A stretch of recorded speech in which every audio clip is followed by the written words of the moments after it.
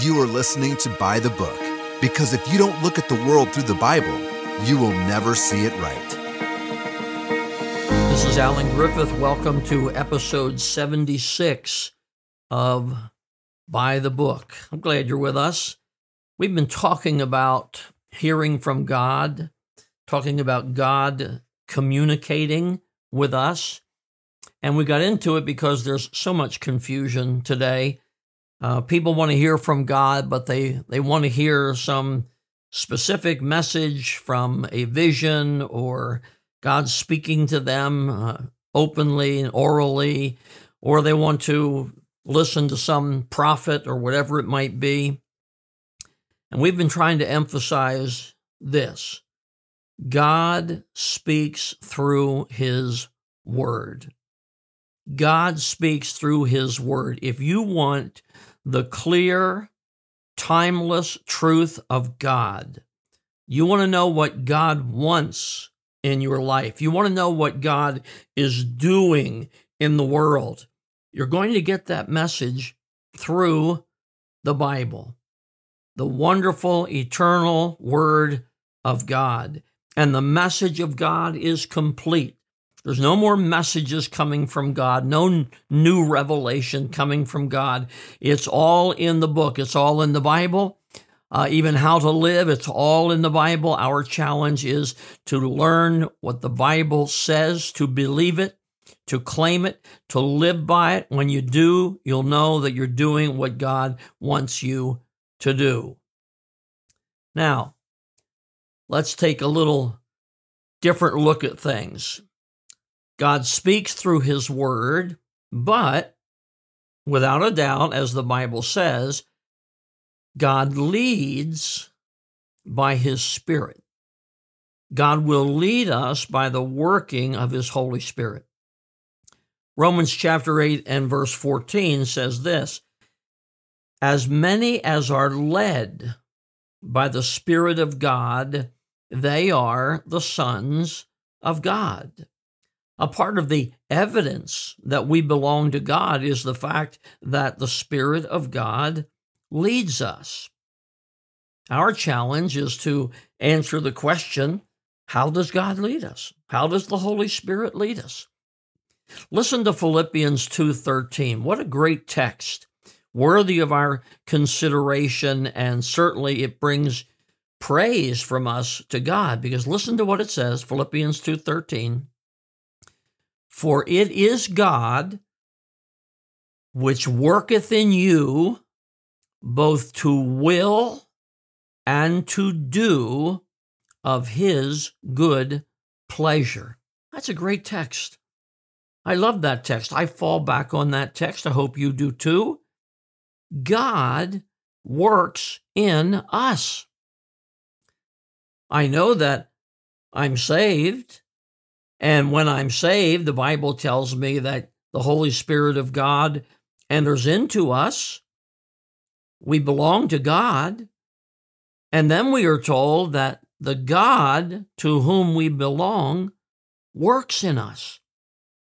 And He works in us in at least two ways by this verse. He works in us both to will and to do of His good pleasure. I hope that's what you want in your life. I hope you're saying, yeah, I don't want to just do whatever I want to do. I want to find out what God wants me to do. And so the text says, well, God is going to work in you both to will. That term to will means to desire.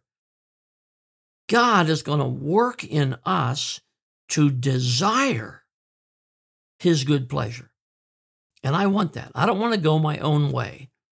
I desire His good pleasure. Lord, show me what you want me to do. Show me how to live.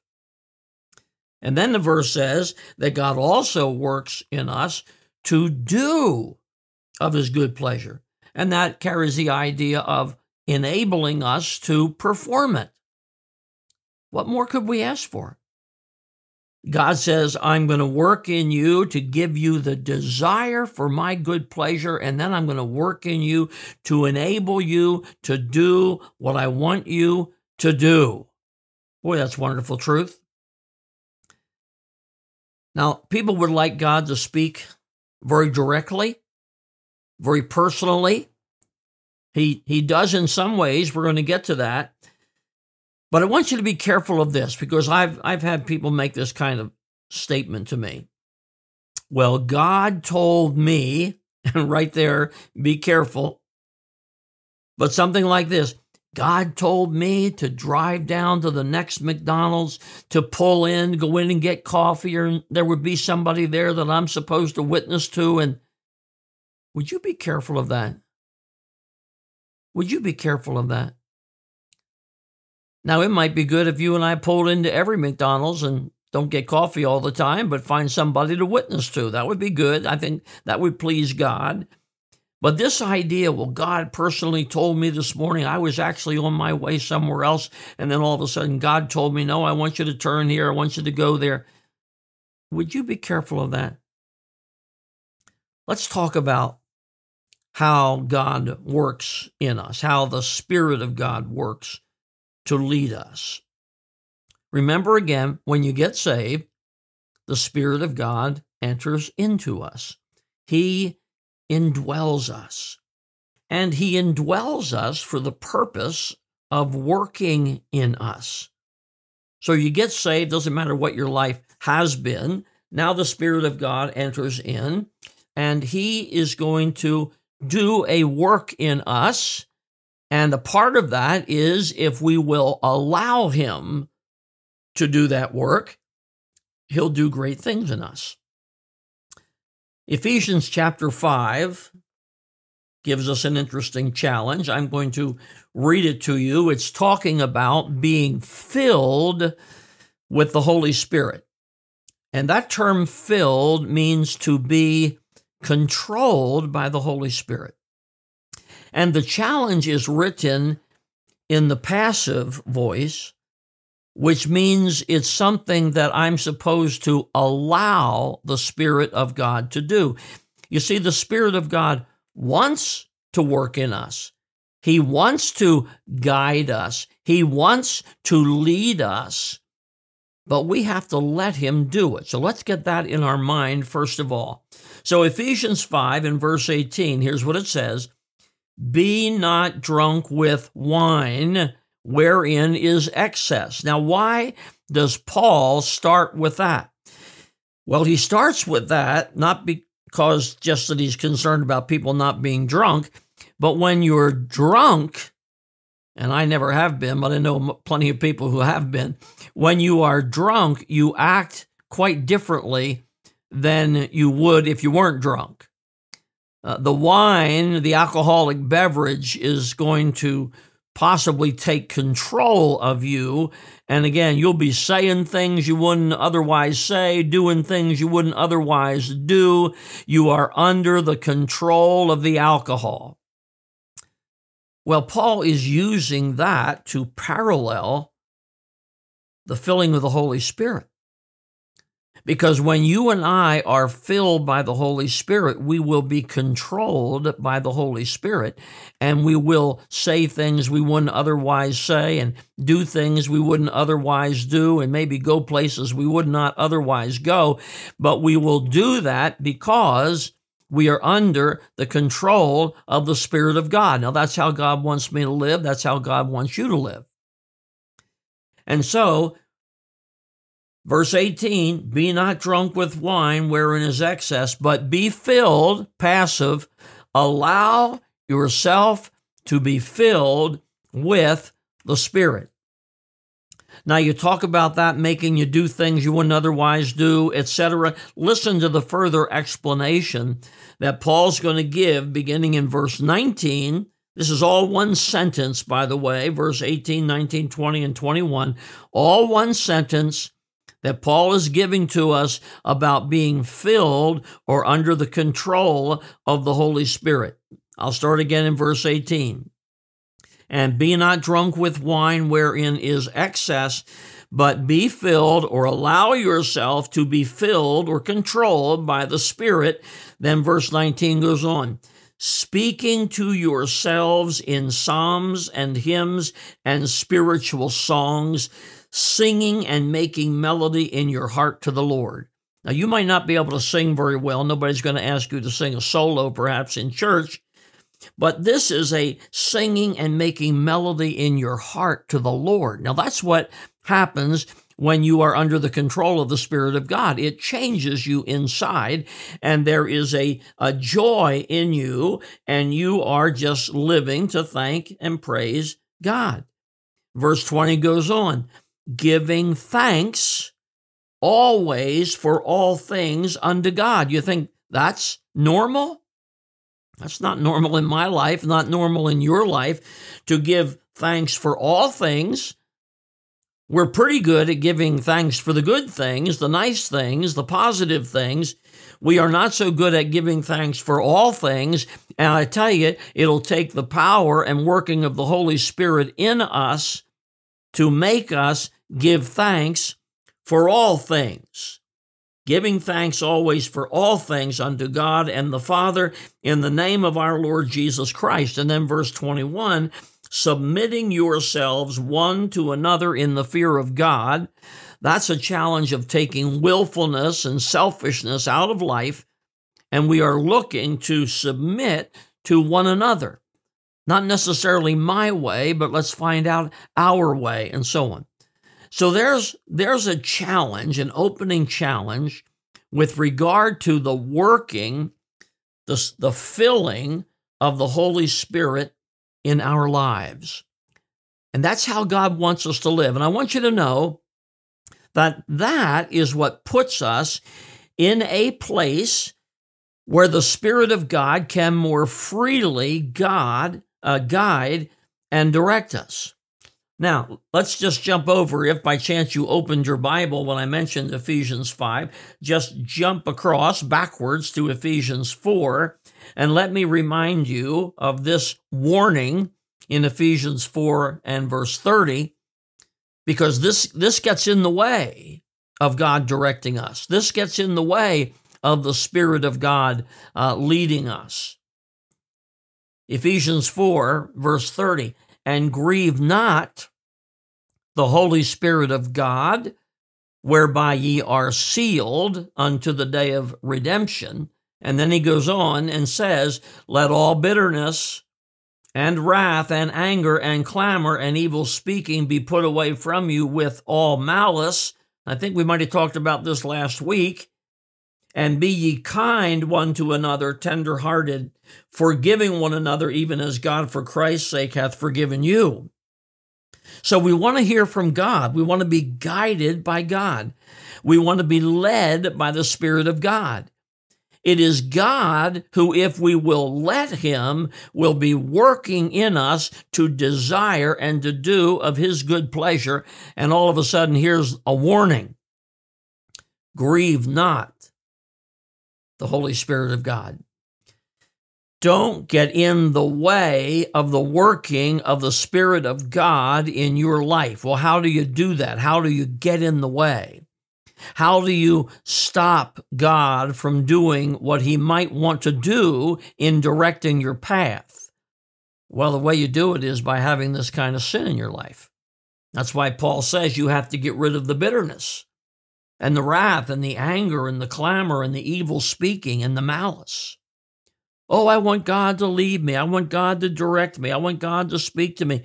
Listen, God doesn't have a message for you if you're in this condition of bitterness and anger and whatever.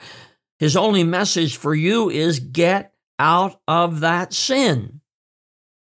You're indwelt by the Spirit of God if you're saved, but if you are grieving the Holy Spirit, believe me, he is not in control of your life.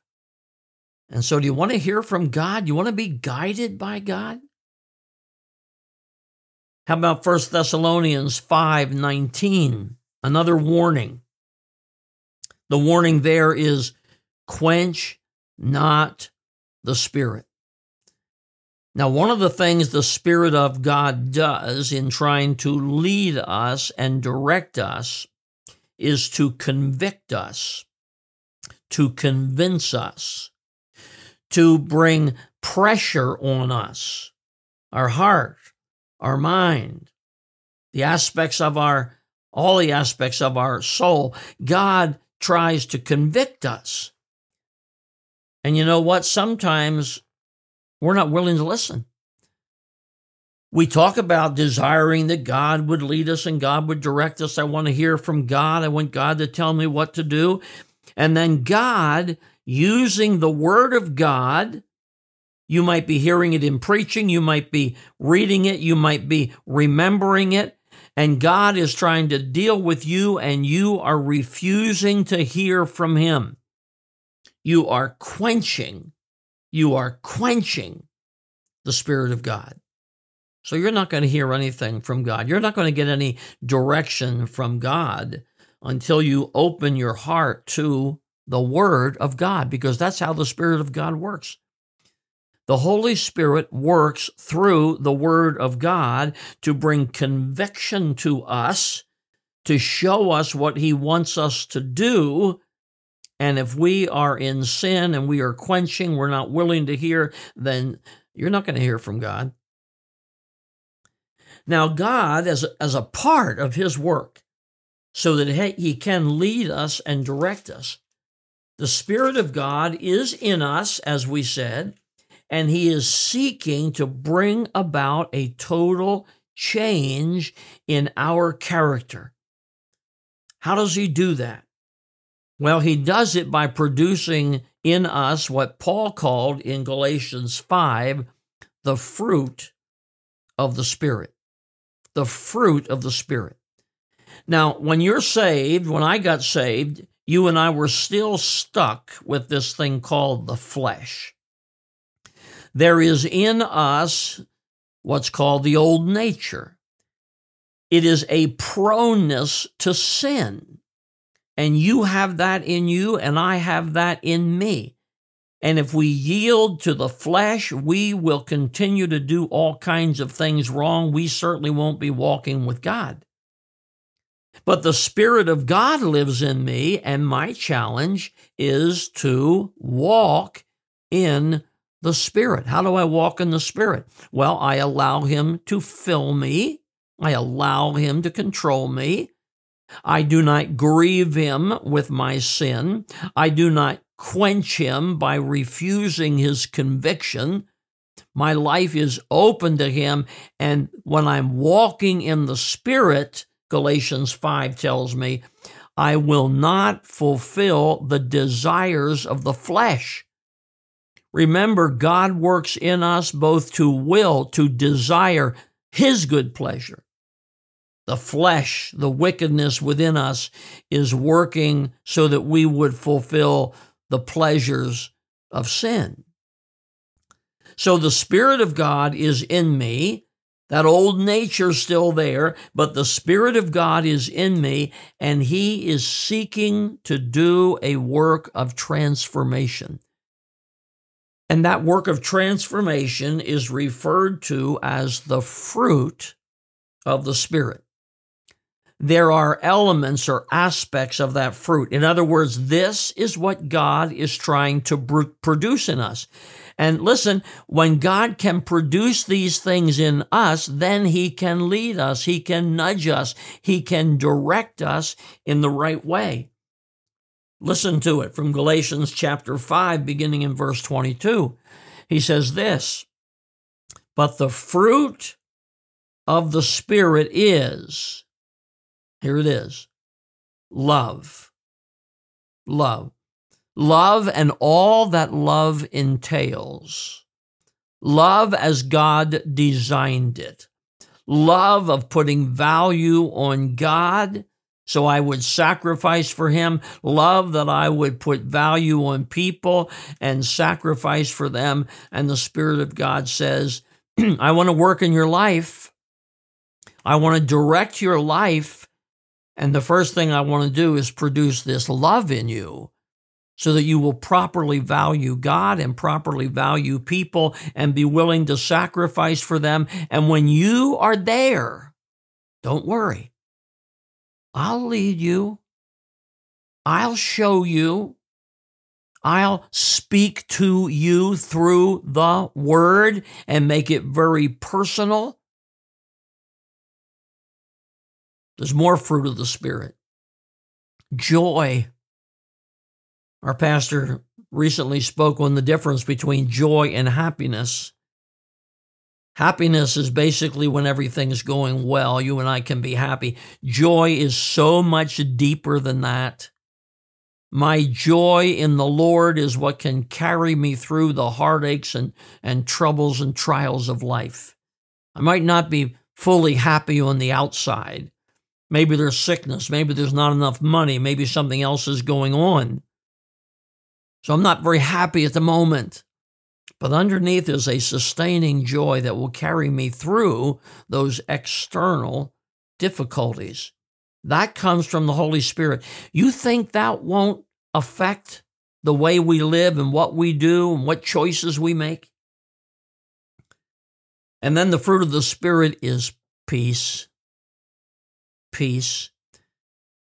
When you get saved, you immediately have peace with God, because until we are saved, we are the enemies of God. Most people don't understand that. If you talk to an unsaved person about it, they would say, oh, I'm not the enemy of God. But you know something? You and I were enemies of God before we got saved. And if you are not saved yet, you are the enemy of God. When you get saved, you immediately have peace with God. You are reconciled to God. What wonderful peace that is. But then you know there's another peace that God has for us. That's the peace of God. That's described in Philippians chapter 4 as a peace that passes understanding. Now, I want to tell you why that's important. Many times you and I are trying to make decisions in life. Here's an opportunity here. Here's another one over here. I'm not sure what to do. Where should I go? And on it goes, the battle, the strife within sometimes. And then God says, but listen, I can give you peace. You're not sure what to do? You're not sure what choice to make? You're in turmoil? God says, my Spirit, who lives inside of you, can produce in you peace. I'll tell you, many times in my life, I've seen opportunities, I've seen options, and have not known what to do, and that which finally made the difference was peace. Paul wrote in Colossians, let the peace of God rule in your heart. And that term rule speaks of an umpire. The umpire makes the call. Let the peace of God be the umpire. Should I do this? Should I do that? Lord, I need peace. How do I get that peace? The Spirit of God is in me. The Spirit of God is working in me. The Spirit of God is seeking to transform me, and the Spirit of God can give me peace.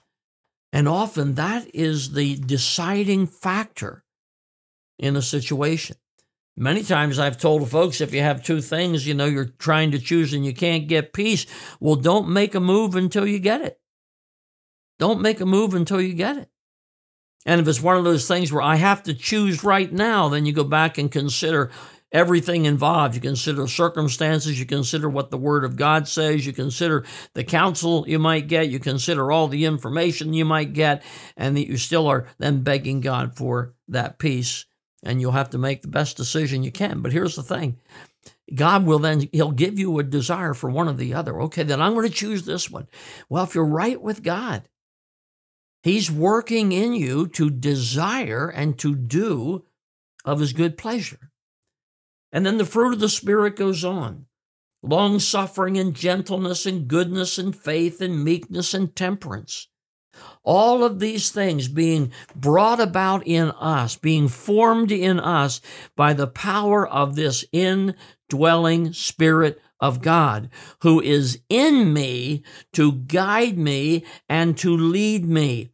As many as are led by the Spirit of God, they are the sons of God. God doesn't want to leave us hanging out there, but also God is not going to yell down directions from heaven. And that's what some people want.